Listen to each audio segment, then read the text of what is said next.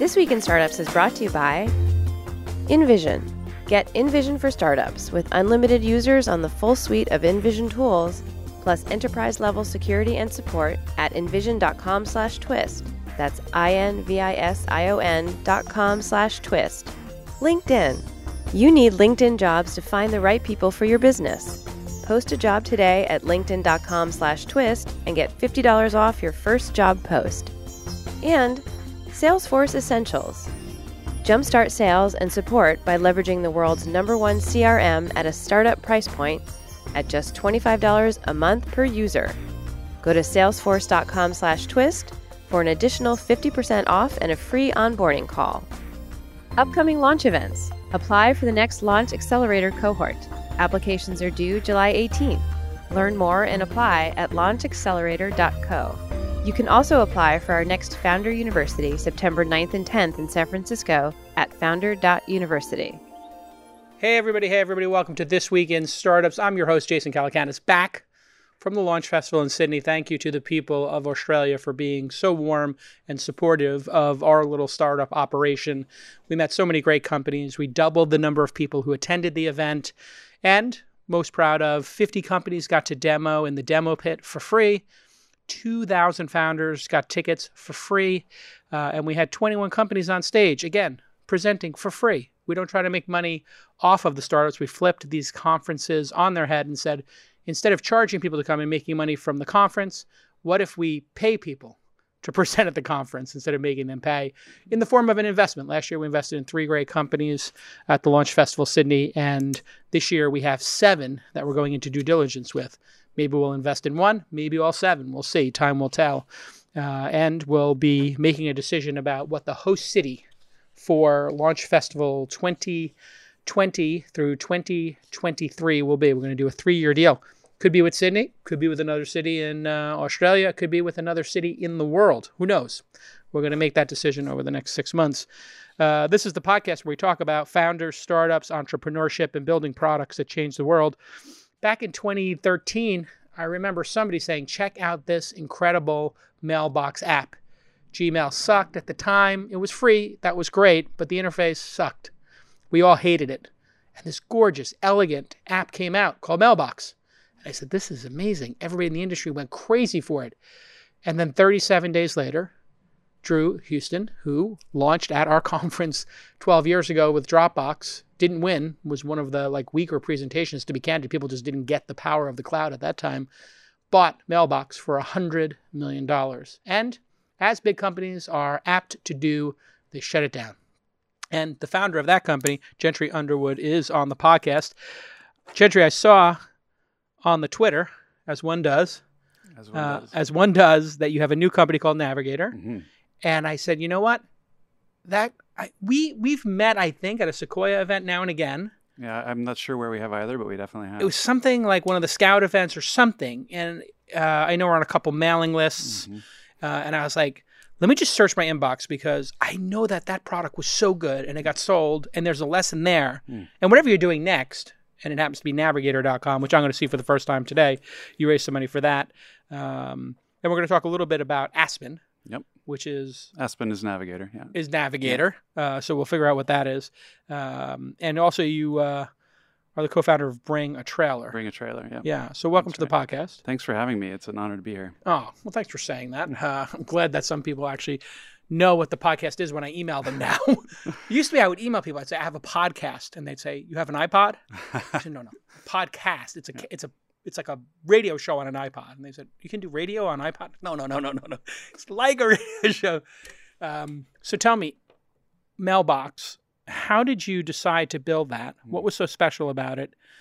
And tell me about that 37-day sprint, because that is uncommon in what we do. Yes, it was uncommon for me as well and for the whole team. Yeah. Mailbox really began actually as a different app. It was called Orchestra. Yeah. We built Orchestra.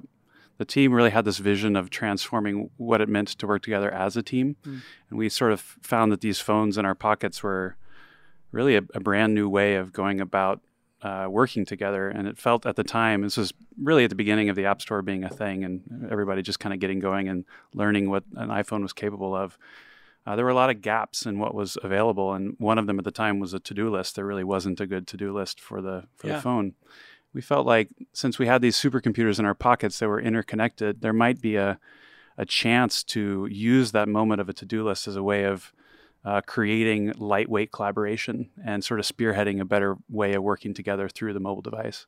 So we started off building what we called Orchestra To Do. It was a shared to-do list. The whole vision was, let's make it as easy as possible for me to put something on somebody else's list as it is to put on my own. Which people love. Yeah, it worked pretty well. I was being a little facetious because I do that myself. We have Asana now. And one of my favorite things to do is to just like assign people stuff in Asana and then just see if they notice it or not. It's such a delightful thing to do. But I kind of feel like Slack has overpowered the entire organization now. Once an organization clicks into that, and then the to-do list really works nicely between those two. Yeah. Because you can kind of get your updates, and then we do... Have you ever read the book Checklist Manifesto? No. I came up a lot when we were doing Mailbox. Yeah, so I found out about this because I heard Jack from Twitter force everybody to read it. I read it, and it's an amazing book about to-do lists because it turns out when they went to 2-engine and 4-engine planes, everybody's like, you can't have a 2-engine or 4-engine plane because it's too much for a pilot to handle, even with a co-pilot. And they kept crashing the planes. And they said, yeah, we'll just make some checklists. And then we'll have everybody go through the checklists. And the pilots are like, we don't need checklists. We're pilots. Like, you imagine the arrogance and ego of a pilot. Yeah. It's like only surpassed by a doctor, which is the other case. So then they made these checklists. People went through the checklists, and the plane stopped crashing. And then the other example they give is doctors who were doing heart surgery and surgeons refused to do checklists because they're gods, right? Like pilots are gods. Same ego. So they had the nurses do the checklists. Because, nurses are just nurses, whatever. They're women. Let them do the checklist because this is, during the 50s, I guess. And then people stopped dying. So they did a very simple thing. They put a tent over the surgical tools when they had been cleaned. So they would remove the tent. So just a simple device, they would go through the checklist. Yep. And at that time, did Wunderlist exist at that time? Or Wunderlist became a thing while we were working on Orchestra and really took off. It was a big lesson for us. One of the things they did very well is they distributed an okay app. I mean, it was good, but the quality level varied dramatically, but they distributed on a number of different platforms at once and made the interconnective ability for your to-do list to appear everywhere possible. And that helped them get a lot of traction very quickly. It was a pretty remarkable thing to watch. Just the very fact that you could get the same list on your computer, on your Android device, if you had one, on your iPhone, if you had one. It was a good early win, and they spread like wildfire. It was a humbling moment for us because we were trying to build this beautiful, very carefully crafted product, and we were getting laps run around us by Wunderlist. Is that when you learned that you have to be multi-platform out of the gate, or is it specific to certain products that you have to be multi-platform? Yeah, I think it's a great question. I think we might even ask the question more broadly and ask, like, in what strategies is making sure the information moves across the screen the first problem you want to solve as opposed to one you might come to later. Certainly having access to your basic information across all your devices it's like an ante now. You can't really offer a service without table stakes. Yeah. It is table stakes. Yeah, very much. As we say in the poker world. Yeah, I hear you're a fan of poker. You too? Not me, unfortunately, no. But you have money and you want to learn, so this is a good combination.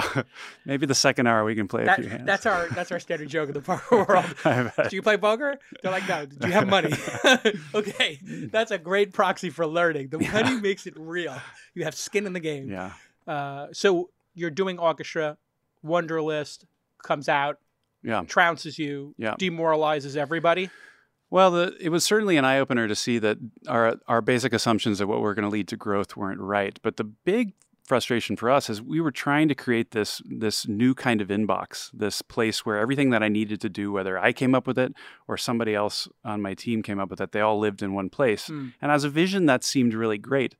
And we found actually a lot of our early customers on Orchestra were like it was honeydew kind of cases, girlfriend and boyfriend or husband and wife or partners of any kind. Wait, what'd you call it? Honeydew? Yeah, honeydew list turns out to be a term for this. Really? Yeah. Oh, honeydew, not the melon, but honey, could you do this for me? Exactly. Oh, I have that list. Yeah. I have that list at home. It turned out to be one of our most popular cases. I have a great piece of marriage advice. Embrace the honeydew. Embrace the honeydew list. I was always just like, please don't put anything else on my list. Now, what I do is on the weekend, I'm like, hey, it's the weekend, it's Saturday, Sunday. Is there anything that we need to get done around the house because I got a couple hours? Boy, if you do that and you're proactive with your partner, that's a huge win. Yeah, you're clearing off all the noise so you can get back to being. Yeah, there's like, oh no, there's nothing important. Yeah, okay, good. Great. Let's get back to it. So it was all honeydew, which means there's no business. That was one problem, yeah. And the other issue we began to see is, I'll take the case of myself. My wife and I at the time we were sharing a lot of tasks with one another on Orchestra, and I had a little son who we were trying to get him a birthday present and wanted to find this old toy that I had growing up that existed on eBay. And she God, what toy is it? Constructs. Do you remember Constructs? I remember Constructs. Yeah, it was not Legos. No. It was like sticks that went into like hub and spoke-ish. Yes. Yeah, it was almost like little steel beams turned into plastic pieces and that kind of thing. I remember that from the Saturday morning cartoon lineup. Yeah, totally. Try explaining that to your kid. Well, giving them was not the Constructs. That cartoons were available in a window from 7 a.m. to 12:30 on Saturdays on 3 channels. And then 1 channel on Sundays. Yeah. And that was the window for cartoons. Totally. I remember when my kids were little, we had something called Saturday morning cartoons, but it meant let's just sit around the iPad together. But they started saying, hey, Dad, Saturday morning cartoons. Yeah, the more you know. Yeah, totally. I had this day where my wife sent me a handful of these eBay auctions for this, collections of old Constructs. And she asked me, which one should we get? And this was a sort of use case that I had hoped that would be a good use case for Orchestra. And I had this, defeated moment where I realized even my wife, who might have been the most motivated person on the planet to encourage adoption of this new way of working, was still sending me to-dos and email. Yeah. And it was this realization that everybody was already sending each other tasks all the time in the inbox that they all used. It was just this inbox known as email. And that allowed us to sort of take all the learnings and approaches that we had found to make these moments of working together fast and efficient and delightful, but shift the strategy away from approaching those in a to-do list and look at them in the inbox of email instead. Yeah. And that kind of gave rise to okay, let's start over. Let's take everything we've learned, but let's start over and apply this to an email client instead. It's interesting how everybody has this holy grail of the one repository of what I need to do. Yes. From Lotus Notes. Yes. If you remember that. Yeah, very much. Yeah. I was the Lotus Notes programmer, which meant scripter. Yeah, okay. Which means you're a script kiddie. You had to write scripts at Sony in the 90s. But that was Ray Ozzy's big thing. And then he did Ray Ozzy did a second swing at the Lotus Notes, what they used to call groupware. Mm-hmm. Before the word social existed, it was groupware. But Ray Ozzy did another startup after that. But when we get back, I want to talk about the launch of Mailbox to the moment you get the phone call, we want to buy it. When we get back on This Week in Startups. You already know Envision as the product design platform used by thousands of startups. All my startups use it. And it's also used by 100% of the Fortune 100. Well, now they have a new offering with startups in mind. It's called Envision for Startups. And they will help you streamline your workflow from design to development and will make your startup life so much more manageable. Envision for Startups gives you the full suite of Envision tools, all packaged with a startup in mind. Get unlimited accounts, and that's what you need. You want everybody to have a voice in product development. Some people a little bit of less of a voice, some people a little bit more. It's one of the nice things about having a SaaS product with unlimited seats like that. Everybody gets to have a voice and you get to centrally control that.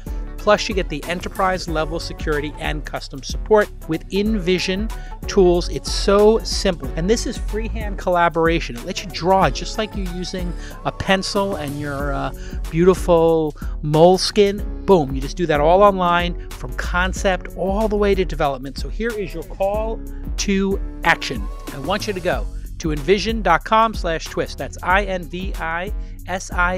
Envision. You know how to spell it. INVISION.com/twist. as in This Week in Startups, streamline your workflow with unlimited users on the full suite of InVision tools, plus enterprise-level security and support, so all your designs, all your great ideas are safe and secure for your team to iterate on. Go ahead and check it out, InVision.com/twist. Let's get back to this amazing episode. Hey, everybody. Welcome back to This Week in Startup. My guest, Gentry Underwood. He created Mailbox and has a record for selling it for $100 million in 37 days, about $3 million a day. It's good work if you can have it. You launch Mailbox. Everybody is starved for a new email client. But you're up against Microsoft, Google, and Yahoo providing email for free with unlimited storage on a global basis. Mm-hmm. You can have as many accounts as you want. And they have 1,000 engineers each working on this. Mm-hmm. And you're a little startup with how many people? We had, I think, 14 at the time. Is going to take on 3 of the giants with unlimited resources, technical, money, and user base. Mm. What was it in the product that you said could be special versus those juggernauts? Yeah, great question. Email is this funny thing because it's been a part of the internet as long as the internet has been something. I remember using Pine in college as a Unix-based shell, and most everybody at that time who was an active email user had almost all of their experience using email on these larger devices like laptops and desktops. Full keyboard. You got a full keyboard, you got a fairly large screen. Yeah. And the workflows that evolved were workflows that took advantage of all that real estate. I think one of the things that we were able to leverage at that moment in time is now we were all carrying these tiny little computers in our pockets that were quite powerful, but had a very different form factor.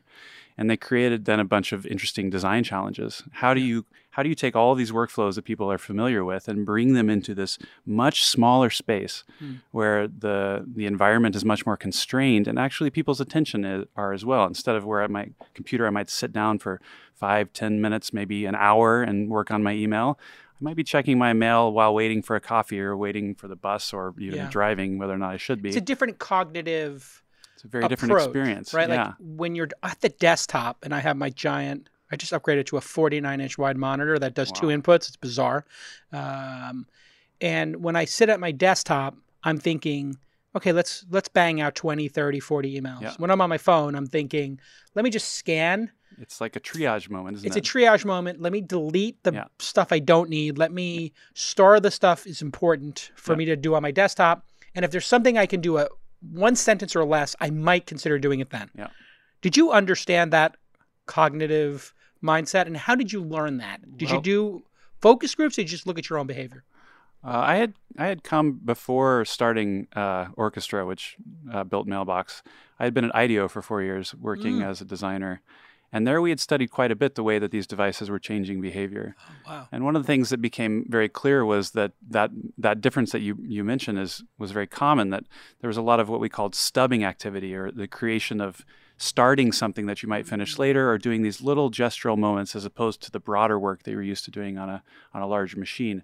In part, that's because of the actual ergonomics of the device and the fact that it's just not very nice to sit in front of a tiny little screen for an hour. No. But part of it is the fact that you're bringing this computer with you into the world as opposed to sitting at a desk and stepping into its world.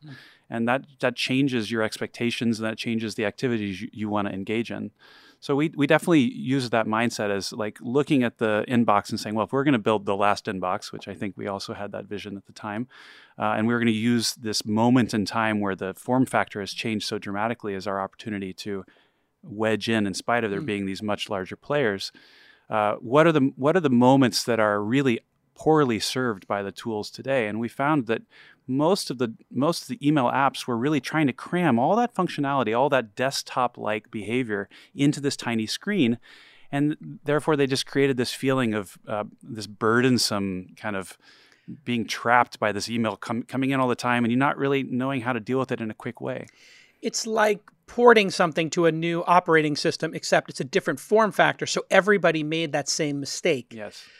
From people who wanted to do video editing, from people who wanted to do PowerPoint, you have to start over. Yes. Because the gestures, the form factor, they define how you're going to work and what you're going to work on from what you seem to have said. And were you the first to figure out the hey, if we just swipe left or right, Yep. and that's the fastest processing and tagging. We were certainly the first to do that in email. Yeah. The idea actually came from an app called Clear that we watched. Clear. It was also in the to-do space. It was Oh, yes, I remember it.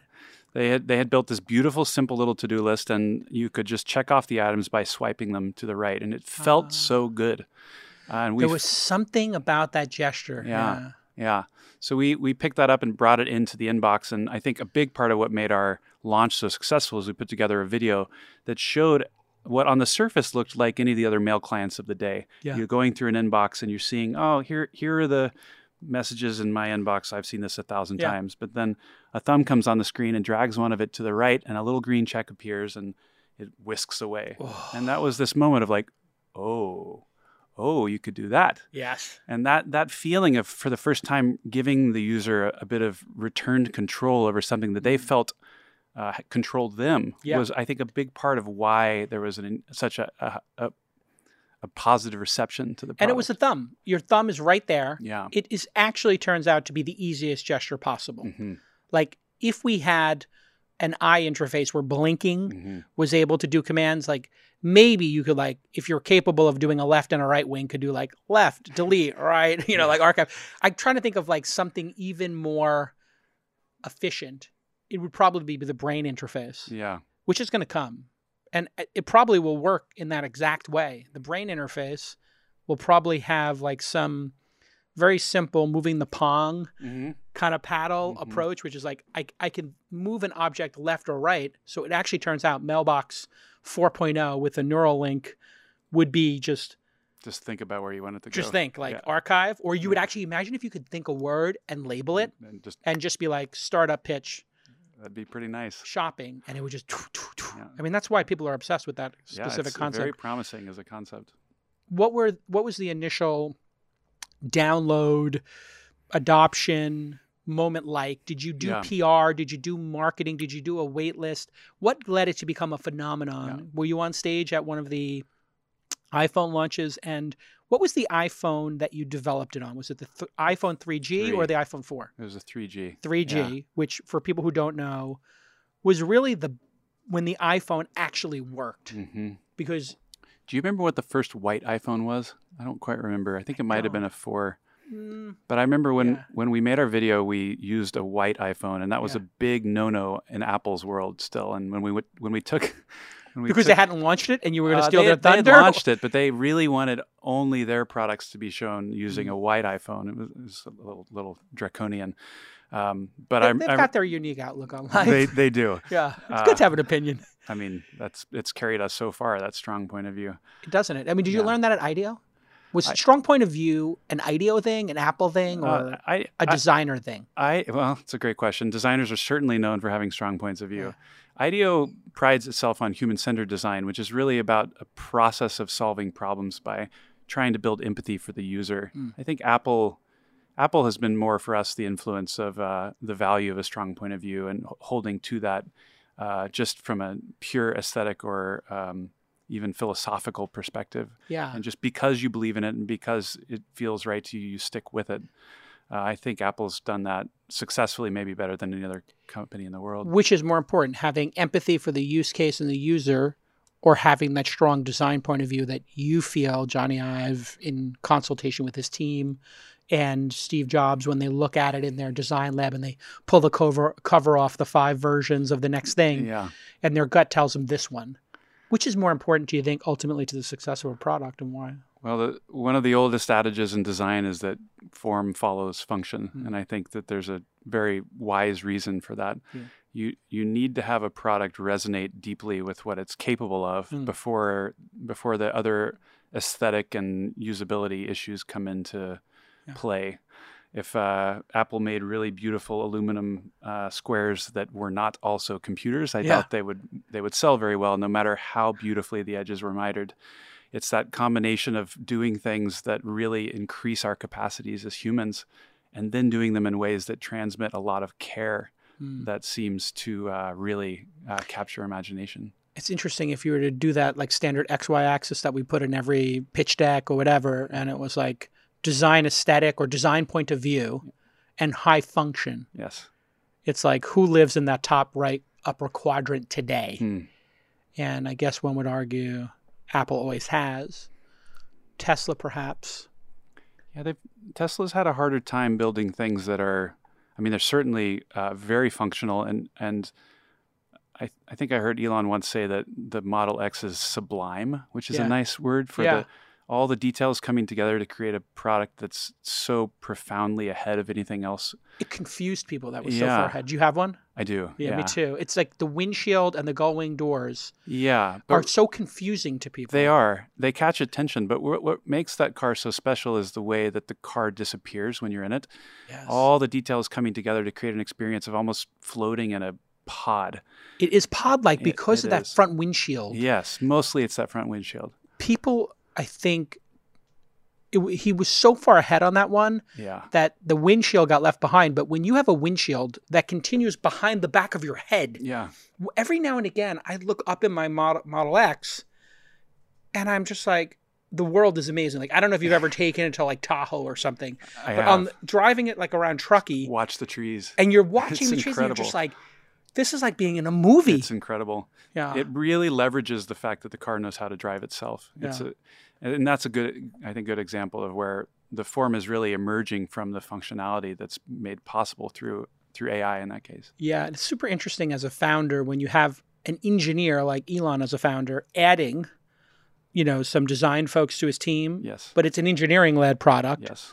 And then you have Apple, which is a design-led product, I think, primarily. Mm-hmm. I think you would agree. Mm-hmm. Where do you put yourself on that spectrum? I think culturally, the teams I'm a part of tends to be a bit more design-led than engineering-led. I would say that a great solution has to be quite successful on both axes. Yeah, though. It does, doesn't it? Today, it really especially. Especially if you're talking about doing anything in software or hardware, which is even harder. You've got to build something that's from a design sense and from a functionality sense just masterful. Just remember the 90s where it was like this Nokia phone or this BlackBerry or this Palm Pilot. Like the fact that you had a computer in your hand kind of let them have the design follow a little bit. Yes. General Magic had some interesting Sony devices, but it wasn't singular. It was like one team was making General Magic and Sony was making the hardware, they were making the software. It really was Apple that said, like, enough with this nonsense. This needs to be one group making both. Yeah. It really was the innovation when you think about it. Yeah, Steve used to like to say that Apple lived at the intersection of technology and liberal arts, which I think was his way of expressing this intersection being so important to build things that are powerful but also profoundly human in their vision, that they care about the user as much as they care about the abilities that we're getting. Can you talk about what you worked on at IDEO? My primary role there was actually to build systems for IDEO. I came in as what's called a human factor specialist. Oh my God, that was my obsession when I was a psychology major. Is that right? Explain what human factors is. In the broadest sense is just the study of the ways that humans interact with the objects around us in the world. It often bends towards ergonomics in the academic setting. At IDEO, it bended more towards research methodologies to really understand the problem that design was intending to solve and build an empathic understanding of the user that is going to be using whatever it is you're creating. How did you learn human factor? What was your degree in? Where did you go? I went to Stanford and I studied human-computer interaction through the Symbolic Systems program, and also studied design through the School of Art there. Huh. And then worked in software design for a little while and burnt out on it during the first .com craze. It was a very strange time to be doing software design because the way that venture funding worked, you tended to fund things because the next round of VC money was coming and not because there were real people using it. And that created all sorts of weird... Who you were servicing got flipped. It got flipped. Well, you were servicing the financial gods and they were servicing and they were very quick fickle. Money. They had no idea what to invest in at the time. The hypotheses were changing so quickly. It was so dumb. They were just like, spin your internet assets out, create a second company, ziffdavis.net, toysrus.com, and you'd have your .com company and then your retail company. So you'd have Toys R Us and toysrus.com. Toysrus.com would become worth $1 billion. Toys R Us would be worth $100 million. I remember that. And then people would be like, oh, wait a second, we're competing with each other. Yeah. All right, when we get back, I want to see the new product, Navigator, and I want to get back to just recap and put a pin in the and an exclamation point on the end of the 37-day journey to 100 million when we get back on This Week in Startups. Hiring is always hard, and it's getting really hard today because we've got unemployment at historic lows. Also, many people just throw a job posting out there. They put it on their job board or some random message board or dump it in your Slack room. That's not going to work. It's not going to work. But what is going to work is to go ahead and use LinkedIn. LinkedIn is where 610 million members visit, and they do that to make connections, learn and grow as professionals. And sometimes they're looking to discover new job opportunities, or sometimes they're passive job seekers. And that is the secret. Not everybody is going to a job board every day looking for jobs, but LinkedIn will present opportunities to those hundreds of millions of LinkedIn users. And here's how easy it is. You just simply go to LinkedIn, and it's really easy because you say where you're looking for the person, you put in your job, you can then look for what experiences you want them to have. How many years of marketing, you set a budget, boom. It's up and running, and you will find somebody quickly. How do I know this? Because we found 2 of our 15 team members on LinkedIn very recently. Sir Charles, our new director, and our marketing manager, Maureen. You can create these job listings quickly and easily, and I'm going to give you $50 right now. That's right, $50 right now for your first job posting. I want you to go to linkedin.com/twist. Go to linkedin.com/twist, and you will get $50 off your first job posting. Terms and conditions, of course, apply. Let's get back to this amazing episode. All right, we got a winner of a guest today. You brought it, Gentry. Interesting discussion. It's good to have somebody with a perspective and a lot of experience. IDEO to Mailbox and now Navigator. Let's just wrap up the Mailbox since it's such an amazing journey. How did it get so hot so fast? I think the order of operations there was that we first put together this video to give people a sense of what it could feel like to do their email on their phone and to really capture what we felt was the potential of this product. We launched it what we thought was a few weeks ahead of the app, because back then you could bring a lot of people to the App Store at once and sort of maybe get onto that top 25 list, and we were sort of aiming to do that. And we put the video out, had Ellis Hamburger wrote a piece for us on the Verge, and that was really all that we did. We didn't have any PR or marketing to speak of. And we had really set for ourselves a goal of 100,000 views of the video. We thought if we did that, we would, celebrate. And we had several million views in the first 24 hours. And it was this moment of, on the marketing side, being so excited because we had built something that people were excited about.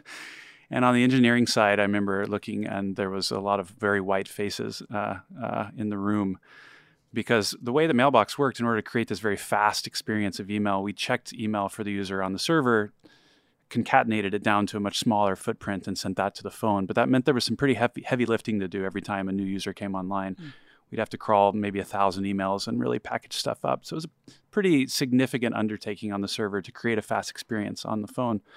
And there was this realization that all the people that were now spreading this video to one another and were going to go try and download this app, we weren't going to be able to service them all at once. So we very quickly invented something else, which was a waiting list, where we showed people the one piece of information we had, which was their place in line, how many people were in front of them, and then based on a suggestion by Josh Ellman, how many people were behind them as well. Josh Ellman, venture capitalist at Greylock, before that at Twitter, created the onboarding at Twitter before that. Now he's at Robinhood, one of our investments. Yeah. Huzzah.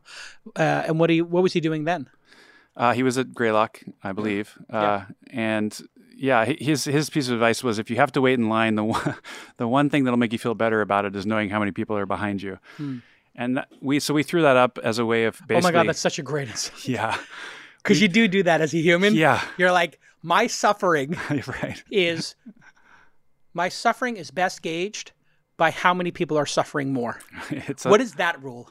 We have to come up with a name. That could be Ellman's rule. Yeah. Your suffering is proportional to the suffering of the people, but the average person's suffering. Yeah. So if you're waiting an hour to get through customs and the line is 4 hours, that's delightful. So yeah, it's true. If you don't want to be the last person in that 1 hour line. If you're waiting for half an hour and the average is 5 minutes, you are pissed. It's true. It's really interesting about suffering when you think about it, because you meet people, I'm not going to say millennials, and they're just like, they never lived through 1990, 91 when we came into the industry when you couldn't get a job. Like there were no jobs. Remember that when it was 20% unemployment, like Bush, whatever, post-Reagan recession? I was still in school, but yeah. Okay. Well, you got out right after that. Yeah, I did. You caught the dot-com wave. I guess things got a little bit better. Yeah. If you were in tech, I fortunately was able to miss that wave, but I remember a lot of so bad. Yeah. So bad. Like you were lucky to get a $500 a week job at Condé Nast. Wow. Condé Nast was pay $500-600 a week. No benefits for the first year. You get your benefits second year. No time off. No paid time off. Just $500 a week kind of situation. Wow. Yeah, it was crazy. So when do you get the call from Drew and Dropbox that they want to buy it? And what was their thesis?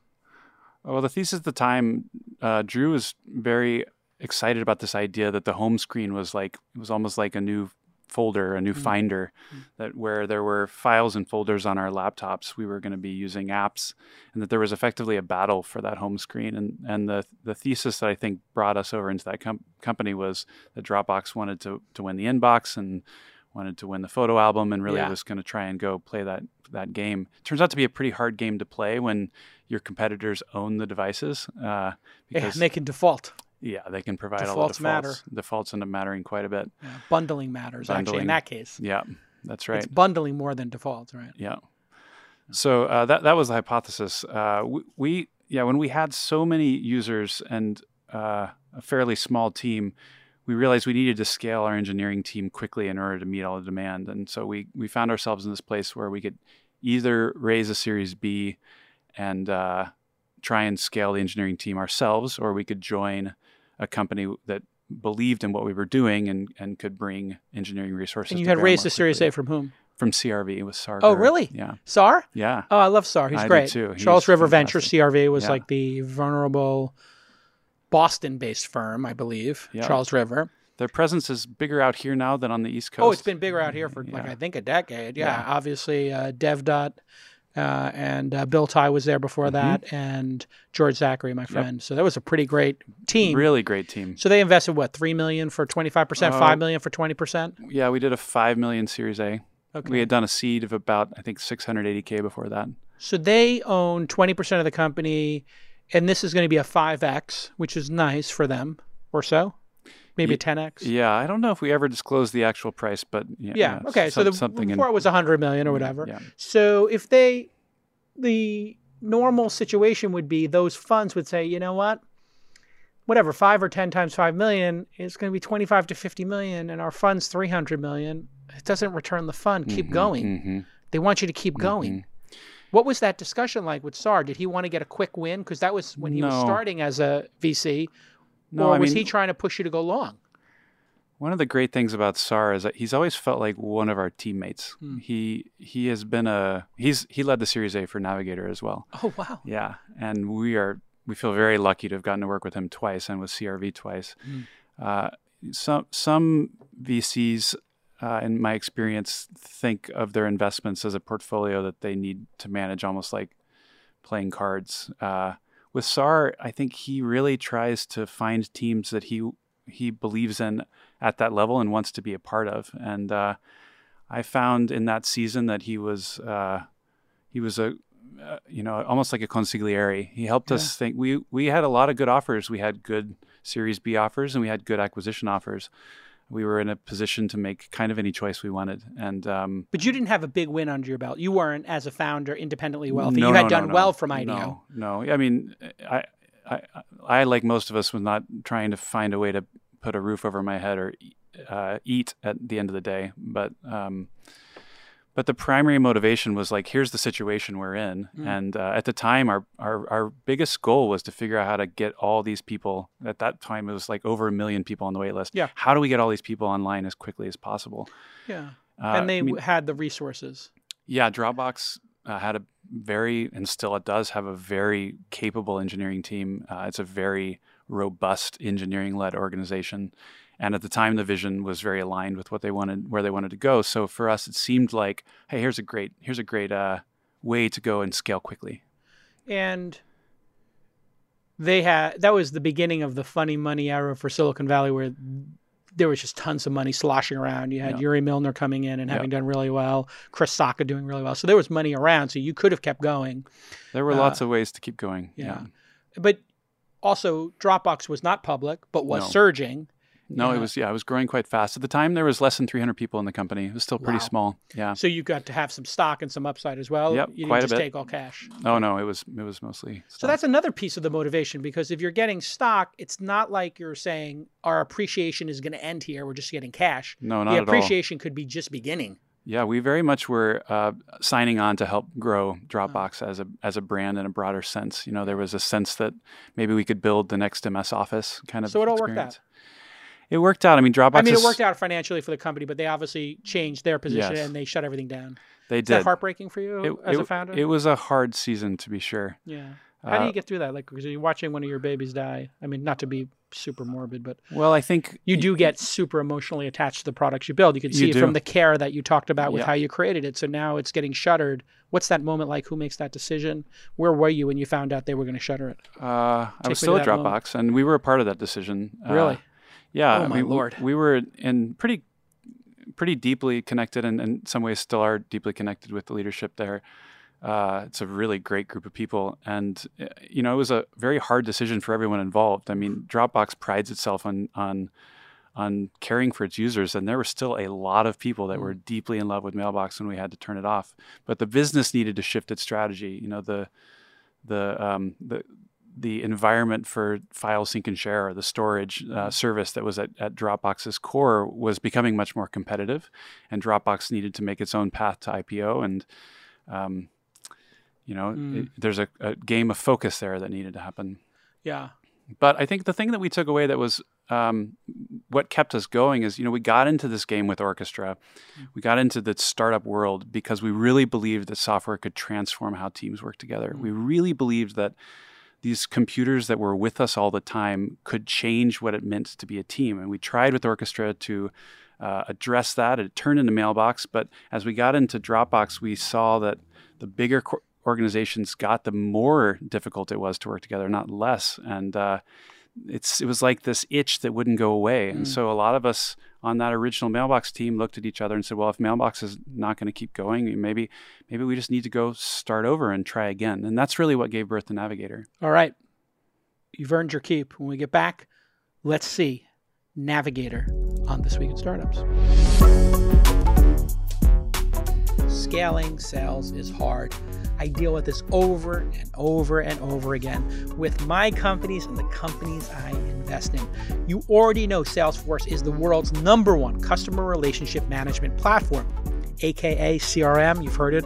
Well, now with Salesforce Essentials, you get an easy out-of-the-box tool and support, all at a startup price point. You get instant setup. Boom. It's online, up and running, right then and there. And you don't need code. You can easily scale your sales team by customizing with clicks, not writing code. And you'll get full cycle customer support built right in. This is so you can automatically connect multiple support channels. You know those channels: chat, email, phone, all of these things. You'll be able to automate all that busy work and repetitive tasks, allowing your sales and support teams to be more efficient. And customers, of course, can help themselves with the self-service support site that Salesforce will set up for you. Everything you need is on one screen, so you can track all these emails, track all these calls, and the meetings right there in your inbox. So go and get access to the world's #1 CRM at a cost fit for a startup. Go to salesforce.com/twist and get, believe it or not, a 50% discount.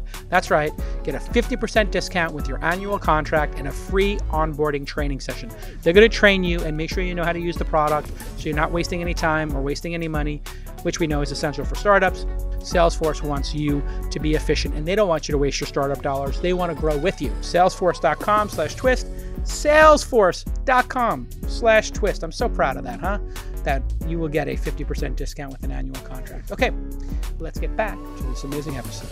All right, Gentry, you've done a great job. Everybody follow Gentry. He's part of the First Name Club on the Twitter, Gentry. How much you been offered for that? How many times? Never, actually. Really? Yeah, it's Not a pretty lot of rare Gentrys. name. You know what the thing is? Gentrys are very frugal people. All the Gentrys I've met, you got a name like Gentry. That's like an old man name. That's like you're from the 20s or something. Like I'm going to grow into my name. basically, you're going to have to hit 110 because I think it's like Edith. Like that is an old man name. I love Gentry as a name. Thanks very much. Yeah, it's a good name. And Underwood, that's a good name too. What's the origin of Underwood? Well, I grew up in Texas. I guess before that, it's probably going way back into England in some way. I actually think it meant south of the woods originally. Oh, yeah, that makes sense. Underwood. I was thinking like it has something to do with somebody who's like chopping down trees or something or in the wood business. But no, you live below the forest. You live below the forest. Really? Huh. Yeah. Fascinating. All right. You earned your keep. Let's see Navigator. Lots of great startup lessons. Okay. Well, I mean, I might caveat this by saying when we backed away and looked at the Dropbox experience, we returned to Metcalfe's law. Are you familiar with Metcalfe's law? I am. Let's hear your the basic idea of Metcalfe's law is you add one every time you add an extra node to a network, that the size of the network in terms of nodes is growing linearly, but the number of connections is growing quadratically. It's almost exponentially, or I guess maybe it is a form of exponentially. You quickly find yourself in a place where if a team is a group of people that really want to work together, they want to be, everyone kind of wants to be on the same page, and we all want to know who's doing what. We all want to have a seat at the table. We all want to have a voice that's heard and appreciated. We want our expertise to be leveraged. When you're small, that's possible because the number of connections in that network is small. But as the size grows past that famed 2 pizza box size, the number of connections becomes unwieldy. And what's the 2 pizza box size? 2 pizzas for yeah, I think it's lunch. A Bezos term that you don't really want a team more than the size that can sit around and have 2 pizzas because they haven't sat with me eating pizza because I'm going to take one of those pies for myself. I'm from Brooklyn. I can get 6 slices, but I get the point. You get the point. Most people are not going to be gavons. You're going to have 2 slices. So you talk about 8 people on a team. Yeah, like 8 to 10 people. Beyond that, like the number of connections is just unwieldy. And so what we think of as bureaucracy, what we think of as the calcification of culture when organizations get bigger, it's actually just a response to the fact that there are now too many people to keep in the loop. There are too many conversations to have.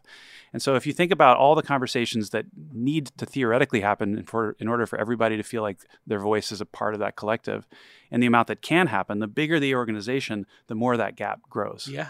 And so we started thinking about that conversation gap. What is a way to help like reduce that number? And we spent several years exploring lots and lots of prototypes, trying to find, that special magic place of a product that's technically quite powerful, that can add new capabilities, but is also adoptable. It also can integrate into what people are doing in a way that's actually not burdensome. Particularly in the world of SaaS, there's so much tool fatigue. No one really wants one more platform to try, one more tool to add to their system. Bit of SaaS burnout going on. There's a lot of SaaS burnout going out. There's actually a lot of app burnout going out on as well. Yes, people are, I don't know what the stat was, but I think it was Ruloff was telling me a couple of years ago, he's like, do you know what the average number of new apps added to iPhones this month was? And I was like, what? He's like, less than 1. Wow. And I was like, what? He's like, people have too many apps. And so if you look at the number they're deleting, net new apps was 0 or negative because people were spending all this time removing their apps, simplifying their life because apps as a proxy for culture is just like social media, too much, drowning in opportunity. Yeah. The experiment that eventually ended up working was something rather robot-like. We started playing with this concept of adding a team member, like someone who would really talk to you wherever you wanted to be talked to. Email, Slack, SMS, didn't really care, but it would join the team and start picking up all that busy work, all those conversations that needed to happen but weren't happening because the leaders or other people on the team were too busy. Could we facilitate those via adding an extra team member? And that's really where the seed crystal for this idea of Navigator came. So let's see it. Yeah, I'll pop it up. Pop it up on the screen. And remember, some people are listening, so a little sportscasting is so great. I'm just going to go to navigator.com. Oh my God, I love a good domain name. Actually, I'm going to do that in a signed out screen so you can see a little bit when you go. I just love a great domain name. This little guy here is Wally. Navigator. Yeah. It's Navi Wally. Yeah. And you have an Android there and he's following your mouse. Yeah. I love that. We've got all the typical... What do they call that? Little Big Things? You ever see that website, the Tumblr, Little Big Things? No, I haven't, but that's my God. I think it's called Little Big Things. It's a bunch of these like UX geeks and they just find little things like what you're doing there, and they just obsess over them and make little animated GIFs. Little big things or big little things, something like that. So if we got the typical sassy page here that gives all the basic details, but when you jump in here, we just start right away with the underlying vision of what Navigator could be. Oh my God, that's beautiful. Look, you just got rid of everything on the screen. It says, hello, I'm Navigator. What should I call you? You say Gentry. One of my creators is named Gentry. Nice to meet you. Should have seen that one coming. What are you? This is the onboarding experience. And if I jump from there, I can just take you into kind of how it works on a day-to-day basis. So if I go to Navigator as a regular user, I can see all the different meetings that are on my docket here. What Navigator does is it picks up right now, it's really focused on meetings right now. It picks up all the busy work associated with running a great meeting. Yeah. Turns out meetings don't have to be terrible, painful experiences. They can actually be profoundly powerful experiences. But what makes a great meeting great is a lot of work ahead of time, a lot of preparation. You want to talk to everybody in the meeting and give them an opportunity to share or add to an agenda. You want to make sure that all pre-reads or anything that needs to be done beforehand is distributed. And you want people to come in with that feeling that they've got a place at that table that's valued. So the value of a meeting is correlated with the work that's done in advance. It very much is correlated. And, it's funny. As opposed to me just dropping in and saying, we're having a meeting right now. Yeah. I haven't been in many of your meetings, but it's pretty chaotic like that. I'm just like 5 o'clock meeting on this, just because I want to have but that's a different type of meeting. Did you find there are meetings in categories? Like there's the ad hoc meeting, like let's just rap about this. There are certainly many categories. But I think if I could give you a little leeway, it's probably the case that you're very busy and that while in a perfect world, you would love to talk to everybody before the meeting and collect their information and put it together in an agenda. You got a lot going on, and it's very difficult to actually carve out the time to do that. It is so common for leaders in today's organizations to know that there's more that they could be doing around the kind of preparation and busy work of collaboration, but they just don't have time. And that's really where Navigator is designed to be most helpful. It's like an AI co-pilot for busy leaders. So here it is. You have your weekly kickoff. You got your brand design. You could see, basically, it wants to know what I'm doing.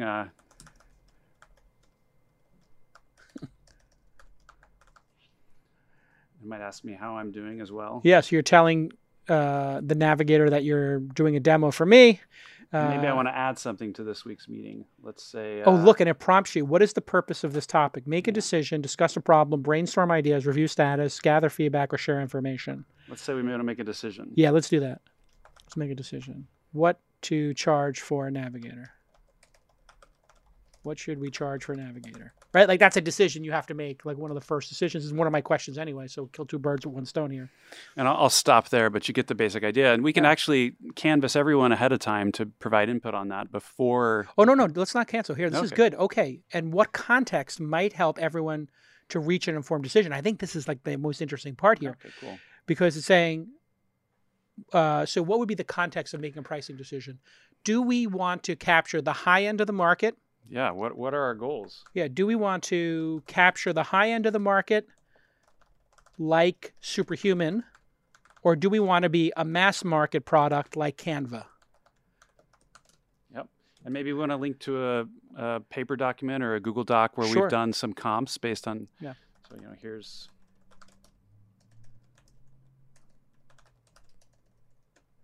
a list of comps for each, and we can put some links in there to our docs.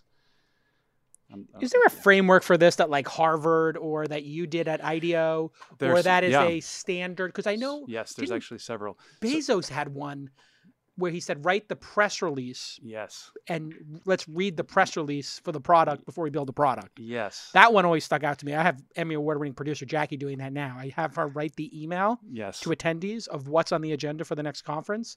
And then we fill in the speakers based on the agenda that we think founders reading would inspire them. You're catching on the secret sauce here. Yeah. So to go all the way back to your first example of the checklist manifesto, what that's an example of is a good process can be transformative in terms of how it can change behavior. And if that's true at the individual level with something like flying a plane, it's extremely true at the team level. Teams that employ great processes are profoundly more effective as teams than those that don't. Yes. And yet, if you back away and think about it, we have oodles and oodles of tools and platforms to help us employ any process we want. But if we want to employ a good process, it's kind of upon us as leaders to go read these books or do this research and teach our brains how to codify these processes. And then we use Google Docs or Excel or Asana or any other system to go and express that process. And that's a really inefficient way of taking those best practices. And I think at the core, what we're trying to do in Navigator and where the real potential here is to take world-class best practices for all of these things, making decisions, gathering feedback, solving problems, putting together meeting agendas. There are so many pieces in the collaboration space where great process makes all the difference. And we can bring those into organizations whether or not they have people on their teams that are both well-trained in that and have the time to do it. Yeah. It's interesting. It's almost like the evolution of SaaS will eventually be the layer of best practice on top of it. It's a whole new category, like best practice SaaS. Yeah. Because SaaS is a commodity when you think about it. If I asked you to recreate Slack or Mailbox or whatever it is, a team could recreate it in months, weeks, whatever, some period of time for some amount of money that would be negligible. It's really about that continuing insight into the customer base and that evolution that matters. And adding these best practices are the key. What inspires you about meetings as a human factors expert, having worked at IDEA? What's interesting about meetings is they are still, in spite of all of our technologies, the highest bandwidth form of communication that we have. They're highest fidelity. They're profoundly high fidelity and they're profoundly expensive. You take a bunch of humans who you're paying a lot of money to work together. God, 8 times 1 hour. Bring them all together into a single room that you're also probably paying a lot of money for if you're out here. And you've got this dedicated chunk of time where you are borrowing the highest bandwidth pipes in the world, which is the senses that we come out of our mothers with. Yeah. And yet that time is so often squandered. And so people have these feelings that meetings are terrible. A lot of meetings are terrible, but they don't need to be terrible. They can actually be the fulcrum moments inside of an organization. And so we see them from a collaboration perspective as a great place to start this broader set of services that we hope Navigator is able to offer over time. They're also the container for all other kinds of processes that need to occur. If you show up in a meeting and you make a decision, you can do that in the room, but it's a much more effective process if you've done a lot of work ahead of time to gather all the requirements, gather all the options, organize them into a clear picture that help people make an informed decision. Put the emphasis on the data instead of putting the emphasis on whoever speaks the most loudly. Yeah. Be careful with that one because that's kind of what got me here. But it is something I think about because meetings favor extroverts. Yes, they do. Meetings favor obnoxious people or dominant people. Yes, they do. And it is one of the failings that Google realized when they went through their meeting process was that some of the most talented people were introverts, and sometimes these extroverts who were funny, because I was always funny, I think being funny and extroverted, you dominate meetings. And if you're not clever, witty, and you're introverted, like where's the place for you in a meeting? What do you think about that topic of introverts, extroverts? And there's something that Google did where they said, everybody has to speak twice at the meeting, or they have some best practice like that where they say, like at 2 points during the meeting, they go around the table, what's everybody's input? Or you haven't spoken, Gentry, you haven't spoken, Jackie.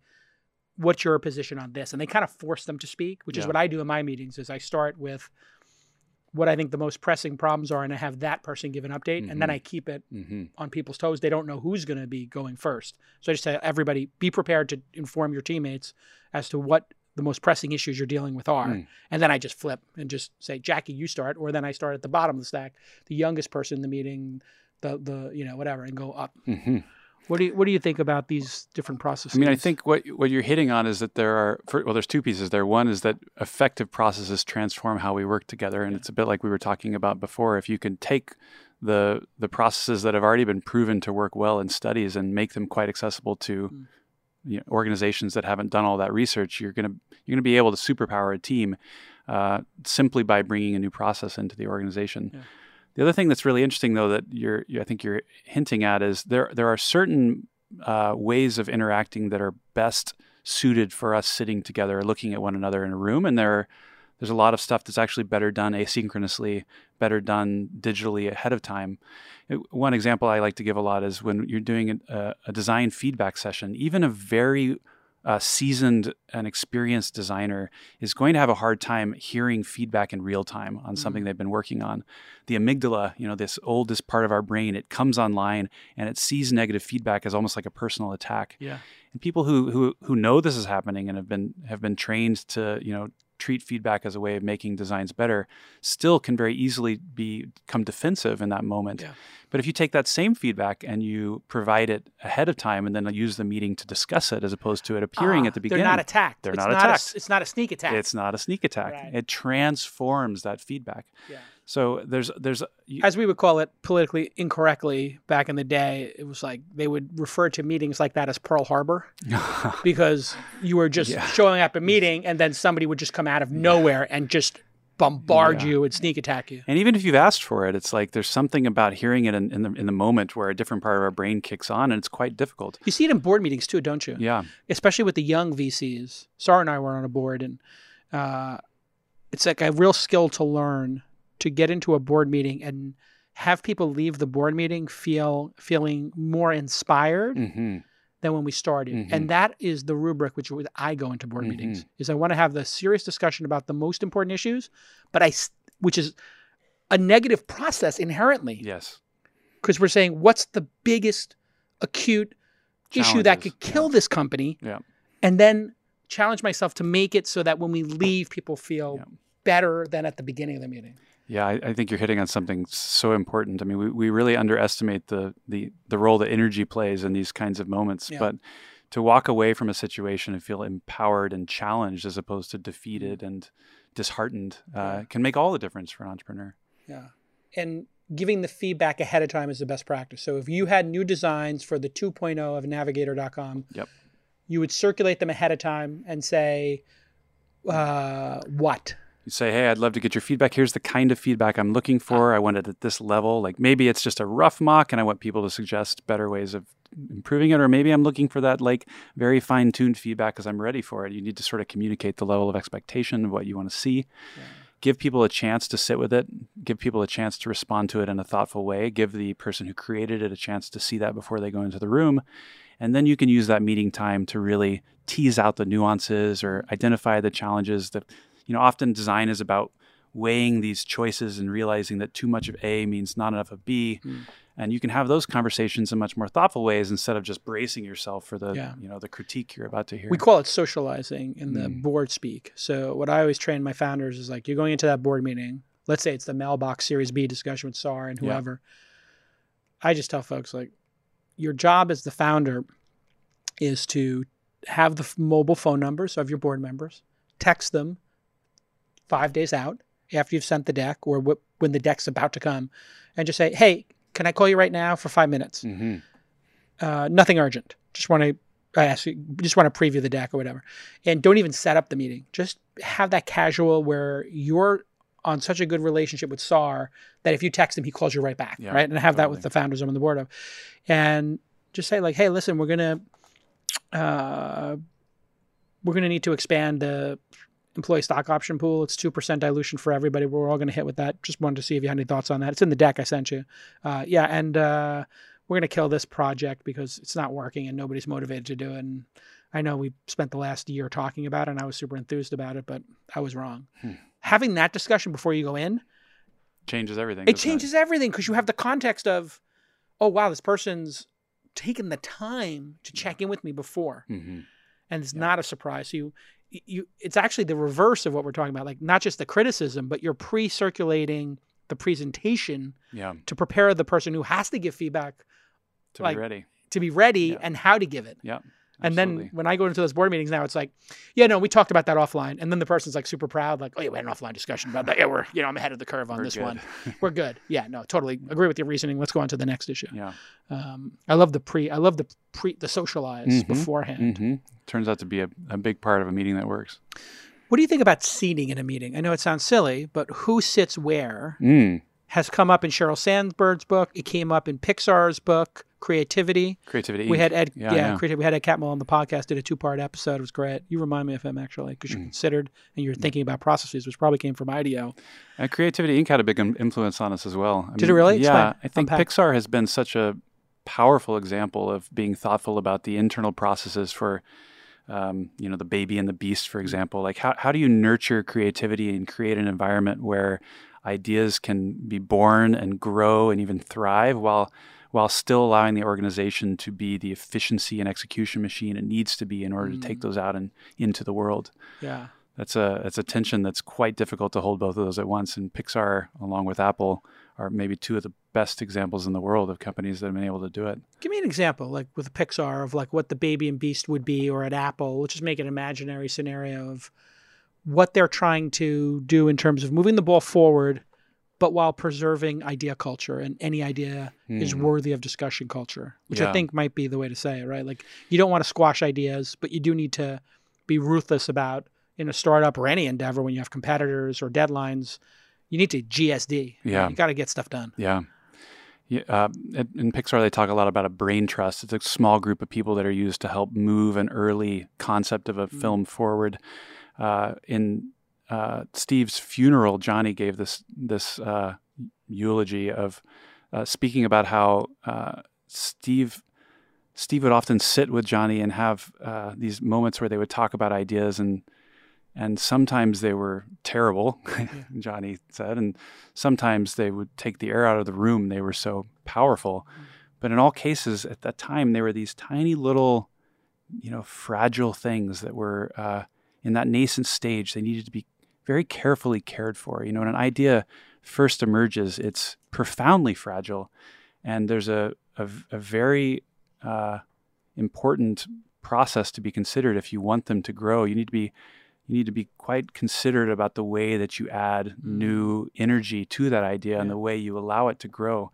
I think both with Pixar and Apple, Apple with the ID team most notably, and Pixar with that brain trust, there's a small group of people that have been very carefully selected over a very long period of time that act as one collective mind and very carefully nurture ideas when they're small to bring them to a state of form where they can begin to speak on their own. And they don't really show them to anybody else until they're in that place. Yeah. And that's not a pride thing. That's not a secrecy thing for secrecy's sake. That's an understanding that in that early stage, they are so fragile. Yeah. They are so nascent. Yeah. And that they have to be nurtured and cared for in this very gentle way, much like a baby would.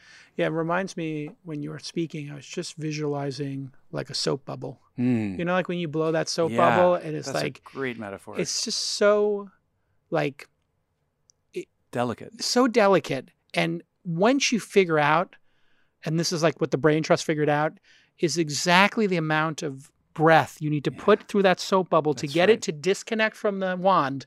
That's a but not pop, metaphor. Right? And if you blow so hard, all you get is a splatter of soap. And if you blow too slow, it just collapses. You get nothing. It's just that right cadence of not killing the bubble. And my favorite Pixar film, and I'm interested in yours, is Ratatouille. That's a beautiful film. And when you think about that film, it is so hard to imagine that first bubble. I want to do a film in France about a rat who loves to cook. who loves to cook, but nobody wants the rat to cook their dinner. Yeah. And Anton Ego is the worst critic, kind of like the press who criticized Pixar and Apple. And the rat has to win over the harshest critic in the world. And the way he's going to win over that harsh critic is to tap into his childhood and make the dish that his mom made him, ratatouille, which is the dish of the peasants in France. And the rat's name is Ratatouille. It's beautiful. Boom! Can you imagine saying that to like a group of a focus group? Yeah. They'd be like, what? You want a rat to cook dinner? You want me to pay to see a rat cook my dinner? Yeah, the first thing you'd hear is, no one's going to go to see a movie about rats. Next. Yeah, next idea. Next. Yeah. Yeah, or how about this one? We're going to make a Pixar movie. It's about an old widower and he's old and senile. But he wants to travel.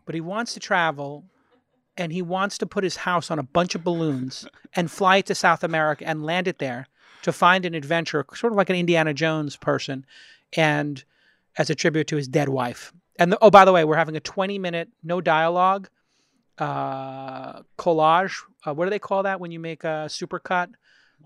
Like a montage. And here's the winning thing. We're starting it with a 20-minute montage about the death of his wife when she has a heart attack on a hill during a picnic. You're going to watch a love story end in tragic death. And then after the funeral, that's 20 minutes in, he's at the funeral, he's 80 years old, and he decides to spend the last 2 years of his life going in tribute to her. Yeah. It's like, it's about an old man who's a widower, and we watch his wife die. Okay. Sounds good. Let's go. Yeah. Let's go. Hence the need for a brain trust. You do need to have a brain trust there to say, like, yeah, let's go with it for a minute. Yeah. Let's go with it for a minute. IDEO has this term, defer judgment. And anytime an idea is young, there's all kinds of reasons why it shouldn't or couldn't work. In fact, if there weren't those reasons, it would probably already exist. And so part of that nascent process is just taking that part of your brain that says no and just for a little while, just setting it on the side, creating a space where it is possible. So when you went to SAR with this idea, did you have a mock-up? Did you already build a prototype? Or you just said, here's the idea. Do you want for Navigator? Yeah. Yeah, we just said, here's the idea. I think SAR and CRV, they're very team-driven in their early stage focus. And I think in our case, having done this before, we were in a place, again, where we could have raised from a couple of different folks. And we just really liked working with CRV. Continuity is important. Yeah, I mean, when you find someone you trust and someone who you've seen them on the hard days and they've shown their mettle, and one less thing to worry about. Even more than that, I mean, they make you stronger. Yeah. We have that candidness, which is the thing that for Creativity Inc. seemed to be. It's something I strive for internally, is with my teams, is just let's just be radically candid. And we're going to have Kim, who wrote Radical Candor, on the podcast. Kim Scott, soon. But Creativity Inc. had that candor. Like, if you use the word be candid with me as opposed to be honest with me. Mm-hmm. When you say be honest, you're like, oh, stop lying. Right. When you say be candid, it's like, I know you're telling me the truth, but can you be super truthful? Just shoot me straight. Yeah, even a little more truthful is, I can handle it. It's like giving permission to give that, super candid feedback. And boy, does it work. Very powerful if you trust the people who give it to you. Yeah. And so you didn't even have to run a process. And you just see, this is the magic of Silicon Valley, which people don't understand or frequently criticize, because there was just some article like, oh, a bunch of people got rich off of Slack who were a certain demographic or whatever. And that is more a function of just, if we're all here for 20 or 30 years, when the next thing happens, it's very easy to just be like, yeah, I'll put 50K and 100K. I know you. If I lose it, who cares? It's not like some elite club. It's more the continuity of having worked together so long. And if you look at the NBA, the teams that stick together longer seem to do better. Yeah. The Warriors being the prime example. Now, if they can keep that team together, man, the sky's the limit. I don't remember who it was, but I've been very drawn to this idea that Silicon Valley could be thought of as one large company, and every startup is almost like a different division in it. And for sure. Sometimes the divisions, their projects don't work and they go on to a different division. And other times they work quite well and the division grows. But there's this sense in which the beauty of this place and this way of working is the way that everybody can work together and strengthen one another in that way. It is a tremendous strength, and the virus has spread now. Having just got back from Sydney, having gone 2 years in a row, watching that ecosystem before and after Canva really broke out. They just had a $3.5 billion market cap, and I had Melanie, the CEO, who's like 30 years old, and she's like a force who doesn't want to do any press because she just wants to put her head down and make Canva.com a little bit better every day. Kind of reminds me of you, like really considered product person. But I finally got her to be on, or Jackie finally got her to be on the podcast. But you can see all the lessons that we've learned here. They've got all of them over there. Medium, podcasts, social media, the ideas spread, and remote work has become such a powerful moment. What do you think the best practice is for remote meetings? Because Zoom, I don't understand why Zoom broke out. I used to use GoToMeeting. It seemed just fine for me. My developers used Google Hangouts, and then Zoom just went bonkers. Yeah. Why is Zoom successful? That's a great question. I mean, I think a big part of it is a ruthless focus there on taking out as many friction points as possible on the video conferencing experience and trying to make that as reliable as possible. I think all of us, when we think about video conferencing, we think of it as like, oh God, this thing that's not going to work. Yeah, and that's a 10 good minutes of pain. Futzing with the machine and trying to get it to connect and all the rest. And I think the underlying vision with Zoom is to create an experience that is as easeful and reliable as possible, just to get that piece out of the way so you can focus more on. I'm a meeting Nazi. I guess I can't say that anymore. That's politically incorrect. You can't say Pearl Harbor for a meeting, and I can't say meeting Nazi, but I'm a meeting Nazi. I will admonish people. Jackie's like, please don't say Nazi. What if I say punch a Nazi? Like, I want to punch a Nazi. Can I punch a Nazi anymore? Is that politically incorrect now? Jackie's like, fine, you can punch a Nazi. That's how crazy the world has gotten. Saying punch a Nazi is, people are like, can you say that? It's like, we fought them in World War II. People died. Like, yes, it's okay to want to kill a Nazi. That is a high order of all the okays. It's okay to kill and punch a Nazi. Maybe in reverse order. But I insist that everybody have Ethernet to their computer, not Wi-Fi. I make them turn the Wi-Fi off on their computer to ensure that they're on Ethernet. Yep. Then I make them buy from the wire cutter the Microsoft MPOW headset or the Plantronics DSP-400 and plug it into their goddamn USB port and have the stick microphone like you're landing a plane. If you get on a meeting with me with AirPods or like that dangling Apple nonsense, you're off the meeting. Get off the meeting. You'll come back next time with a proper headset and Ethernet. This has transformed meetings. Just a simple, hardware requirement of those two things. 90% of the problem in these remote meetings is the fidelity. And some idiot always doesn't know how to use the mute key. So then I assign somebody to be the muter to make sure everybody's muted. And then, hey, when we're in that meeting, make sure you explain to people to mute themselves when they're not talking. That's on you as a participant. And then if you hear noise, like you ever do on the board meeting and there's like that one board guy who's calling from the airport because they're so damn important that they, they're going to be at Aspen and they have to call from while they're chugging it through the airport. They can't be in a goddamn room like a normal human being. That guy, I want my person to mute that person. Yeah. I don't want that person ruining the meeting with their background noise at the airport. Because it's on you as that it's almost dipshit. Like you need a moderator mode or something. You do, and it's up to that dipshit to know that they're in an airport and hit the mute key. And of course, that's the most narcissistic, insane investor who's like, yeah, no, hold on. Yeah, one extra shot of espresso. Yeah. No, short. That's too long. Okay, yeah, no, go ahead. I'm sorry, projections? Yeah. Oh, when are we out of money? It's freaking crazy. Just basic etiquette. What's your favorite device at a meeting? I'm curious. We've been playing with the Owl lately. Have you seen that? We have the Owl upstairs. Yeah. We are insanely in love with the Owl, and there was an Owl right here. Yeah, this is the greatest device ever. Fully endorsed by JCal. $1,000. Yeah. Explain why you're in love with the Owl, and it's Owl Labs is the company that makes it. I believe. Is it owllabs.com? I believe so. I think it's got a lot of promise. It's the way that it can locate on your voice and whoever's speaking in a room if you've got one in the middle of a table. It's interesting, though, if you have some people that are calling in remotely and are on a screen like the one we have here, then you have these, for those people, it creates this kind of odd situation where you're looking at the screen instead of at the Owl. And so you have to do this thing of... there's a little bit of weird training. Yes. Because with the Owl, it plugs in to any meeting software. It doesn't have its own software. It's just an external camera and microphone. Yep. But it's got microphones 360 degrees around. That's so right. if you have 8 people around our meeting, we have 2 people in Toronto typically, on the top is a robotic camera that will pick up who's talking and zoom in on them.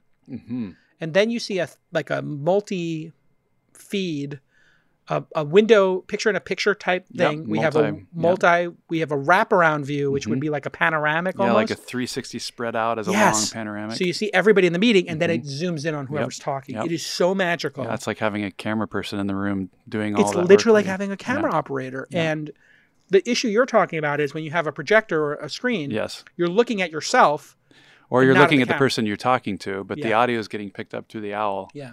And so they experience you as looking away from them, even though... That's just a matter of people just need to look at the owl when they're talking. Yeah, or we need to find a way to get those screens and those microphones. I mean, imagine an owl that had a 360-degree display going as well and could bring the face of the person. Oh my God, that's such a good idea. Yeah. If you have a curved monitor, or just even if you had 4 monitors, one on each side, they call that in the business a courtesy monitor. There's one right over your left shoulder. So the problem with giving you a courtesy monitor as somebody who's not regularly, I assume, on TV every day or 2 or 3 times a week, is if you had a courtesy monitor here, you would be looking at it. Yeah. And when you look at the first 100 episodes of This Week in Startups, you'll see me looking down all the time. I'm looking at the courtesy monitor to see how I look. Got it. But now you don't see me looking at that. I'll look at that as a reference once in a while, or you'll see me speak into it, and that's why the monitor is right above it. So see how we stack it? There's a monitor, and so if you stack it like that, when I'm looking at the camera, when I'm looking at the monitor, I'm actually looking at the camera. What do you charge for this? For your product? For Navigator. Yeah. Navigator is still free to use. Yeah, we're still in that stage where we're trying to learn as much as we can from the teams that are using it. So we plan to offer paid plans later this year. But right now it's entirely free. So we invite anyone who wants to go give it a shot. You hiring? We are hiring. Navigator.com/careers/jobs. Jobs.navigator.com. Aspen.team is the best place to get to the jobs. Yeah. What's the story? What's Aspen Team? Aspen's Are you doing like an all turtles type thing? We started under the name Aspen. An aspen tree is a really interesting organism. When you go look at a grove of aspens in the forest, that entire grove is actually one organism. Yes. It looks like a bunch of trees on the surface, but when you go underneath, all the roots are actually all interconnected. And that felt to us like a good metaphor for what we were trying to facilitate. You know about these mushrooms now too? The mycelium networks. The mycelium networks. Yeah, that's pretty amazing. I had heard about this because I live in San Francisco where mushrooms are now legal. Yes. In Oakland, they're now legal. Did you hear about this? I heard about that. Yeah. Anything that comes out from a plant, I guess, is going to be legal in Oakland. Okay. And I'm like, okay, let's see how I don't know if it's going to be, it's decriminalized. I guess if you have a bag of listen, talk to your attorney. But if you have a bag of mushrooms on you in Oakland, I don't think you're going to be arrested now. I don't think you ever would have been arrested. Probably not. I think you probably would have to give the cop a pinch, but that's just that's a tax more than an illegal thing. But the mycelium networks are crazy. They're incredible. You have miles and miles of mushrooms speaking to each other through a network of underground and speaking connectivity to other organisms as well. This is so trippy. They can actually balance food and nutrition and even antibodies across many different species of trees. They're a super species in that sense. It's absolutely incredible. And we're just figuring this out now. Yeah, we know so little. Isn't it amazing that we're sitting here in 2019 and you would assume that we understand the biology of Earth completely? Like, we've had enough time. Yeah. We have enough scientists. We've got enough labs, billions of people here. We should know how mushrooms work. One would think. One would think. So if we don't know, if we're just figuring out mushrooms are talking to each other and other organisms, what are dolphins doing? Great question. What are whales? I mean, who knows what polar bears are doing up there? There is so much majesty in this planet that we have just scratched the surface of beginning to understand, even as we destroy it more quickly than we understand it. Bonkers. Are you optimistic or are you pessimistic? It depends on the day. Yeah, me too. Yeah, I have kids, and I want my kids to live in a better world than the one that I live in. When I look outside, I see a species that is acting almost like an aphid. It's consuming faster than it's caring for the world around us, and we have to change that. We have to find a way to fix it. This is the thing I like about these millennials and these Gen Zs. Speaking of which, we're going to have our interns ask a question. If you're up for it. I'm up for it. You're up for it? Okay. Yeah. So everybody go to patreon.com/TWI startups. That's our new Patreon where you get to hang out with me, ask me questions. You get first shot at office hours, our new live event. And we're going to do a couple of questions every episode for the Patreon audience. It's like, I think it's $5 or $2 a month or something. We don't need the money. We put the money back into the show, but we do it because we just want to skim the cream of the top 1% of the audience in terms of not money, because it's de minimis. It's like less than the price of a coffee, but it's more for us to just connect with you and understand who the super fans are to get your feedback. Yeah. I got freaked out I was at Hamilton Island, which is like the most beautiful place, beach in the world. I took the team on like our retreat after the launch festival, Sydney.com. We went to Hamilton Island, which is this amazing, the Whitsundays it's called. And we went to Whitehaven Beach. It was like one of the most amazing experiences. And as it is, you go to one of these like Airbnbs, or like I rented like a little mini apartment for my family, and they had those goddamn Nespresso cups. I am on fire about this. I drink 2-3 cups of coffee a day. I like 2 or 3 shots of espresso in each one. I go buy some, I have to buy new ones. I buy the espresso beans. I buy a 10-pack, Gentry. It's a box. Yeah. In the box are 10 foil wrapped plastic aluminum cups. Pods, yeah. So the pods, they don't even have the dignity to just put the pods in a paper box or foil. They have to individually wrap each one. And I'm sitting here unwrapping each one, using 3 for one goddamn flat white. Yeah. At the end of the day, I have 10 of these things. And I'm just thinking, what value does this have? Yeah. And so I am on fire about this. And I am starting a new, this is because I did this with Adrian Grenier with straws. The two of us were emailing Adrian Grenier from Entourage. We became friends through a friend. And he cares about the straw thing. I care about the straw thing. So we retweet each other. We got a little like mini bromance going where we're just both into the environment. So I just started emailing people at Starbucks and CCing him. And we start haranguing the Starbucks executives to kind of get them off straws. And just to put that little bit of pressure, it kind of works because they don't want some loudmouth from the tech industry with 300,000 followers and Adrian Grenier with whatever millions of followers he have just bringing this up. Yep. And now I want to do podcasters. This was Austin Smith, a friend of mine's idea. Podcasters against pods. So I'm going to just run. I'm going to do the ad right now. This is my first run through. Here we go. Hey everybody, it's Jason Calacanis from This Week in Startups, and we're starting a new movement. It's called Podcasters Against Pods. If you are using Nespresso pods or any Nestle pods or any of these pods, billions of which are winding up in landfills, I want you to stop. I want you to buy the reusable one, which they're trying to stop people from using. Or I want you to just take a moment and think, if you're using 3 or 4 or 5 pods a day, it's $1,500 a year over 10 years. It's 15,000. Over a lifetime, 100,000 pods for your coffee are in a landfill. And if you are in a family of 5, that's 500,000. And if you have 50 friends, it's a lot. It's millions. I'm not going to do the math here. Podcasters against pods. If you have a podcast, I just want you to just tell everybody that it's irresponsible to buy pods and to just buy one of the simple reusable French presses or a pour over. It makes better coffee. It's better for the environment.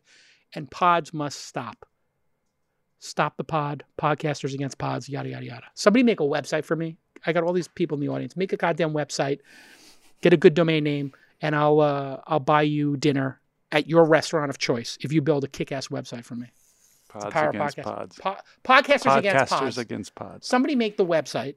If you make a great website, I will take you to dinner in San Francisco. All right. Intern questions when we get back. All right. So to wrap up, everybody go check out navigator.com. Give Gentry some feedback. He's Gentry on the Twitter. And to recap, wow, you said it all. Ideas are like soap bubbles, socialize before those meetings. Great video. Ride the tide of whatever's coming in. The wait list worked. So many great lessons here. 2 pizza rule, Metcalfe's law, SaaS burnout. Meetings should be planned. A lot of lessons, hard fought. Appreciate you sharing them, Gentry. I appreciate you having me. Yeah, pleasure. Okay. Intern questions. Pretty good. I give you all 7.5. I didn't actually consider that at all. I just want to keep you hungry. Okay. I don't give 8s. Those are good questions. You're going to ask more questions in the future. All right. And if you're a developer, designer, enterprise sales, I don't know what you need, but you need to go check out navigator.com and consider working for Gentry because, as you can tell, he's smart, and it's probably going to be another rocket ship. You're going for it this time, I take it. Yeah, I think the lessons of last time was one of them was that it's really hard to hand something off and then lose the ability to carry it into the future. I think the potential with Navigator is actually quite large. If you think about all the all the processes that could be brought into an organization and all the places that a virtual facilitator could make work better. It's kind of unbelievable. Yeah. So it's we more are equitable too. It creates a better environment. We're seeing this already with our early test teams. Like they're reporting significant changes in what it feels like to be in meetings and significant changes in how they're working together. Yeah. I mean, that's the holy grail for collaboration software. So we're pretty excited. All right. Continued success, and we'll see you all next time on This Week in Startups. Bye-bye.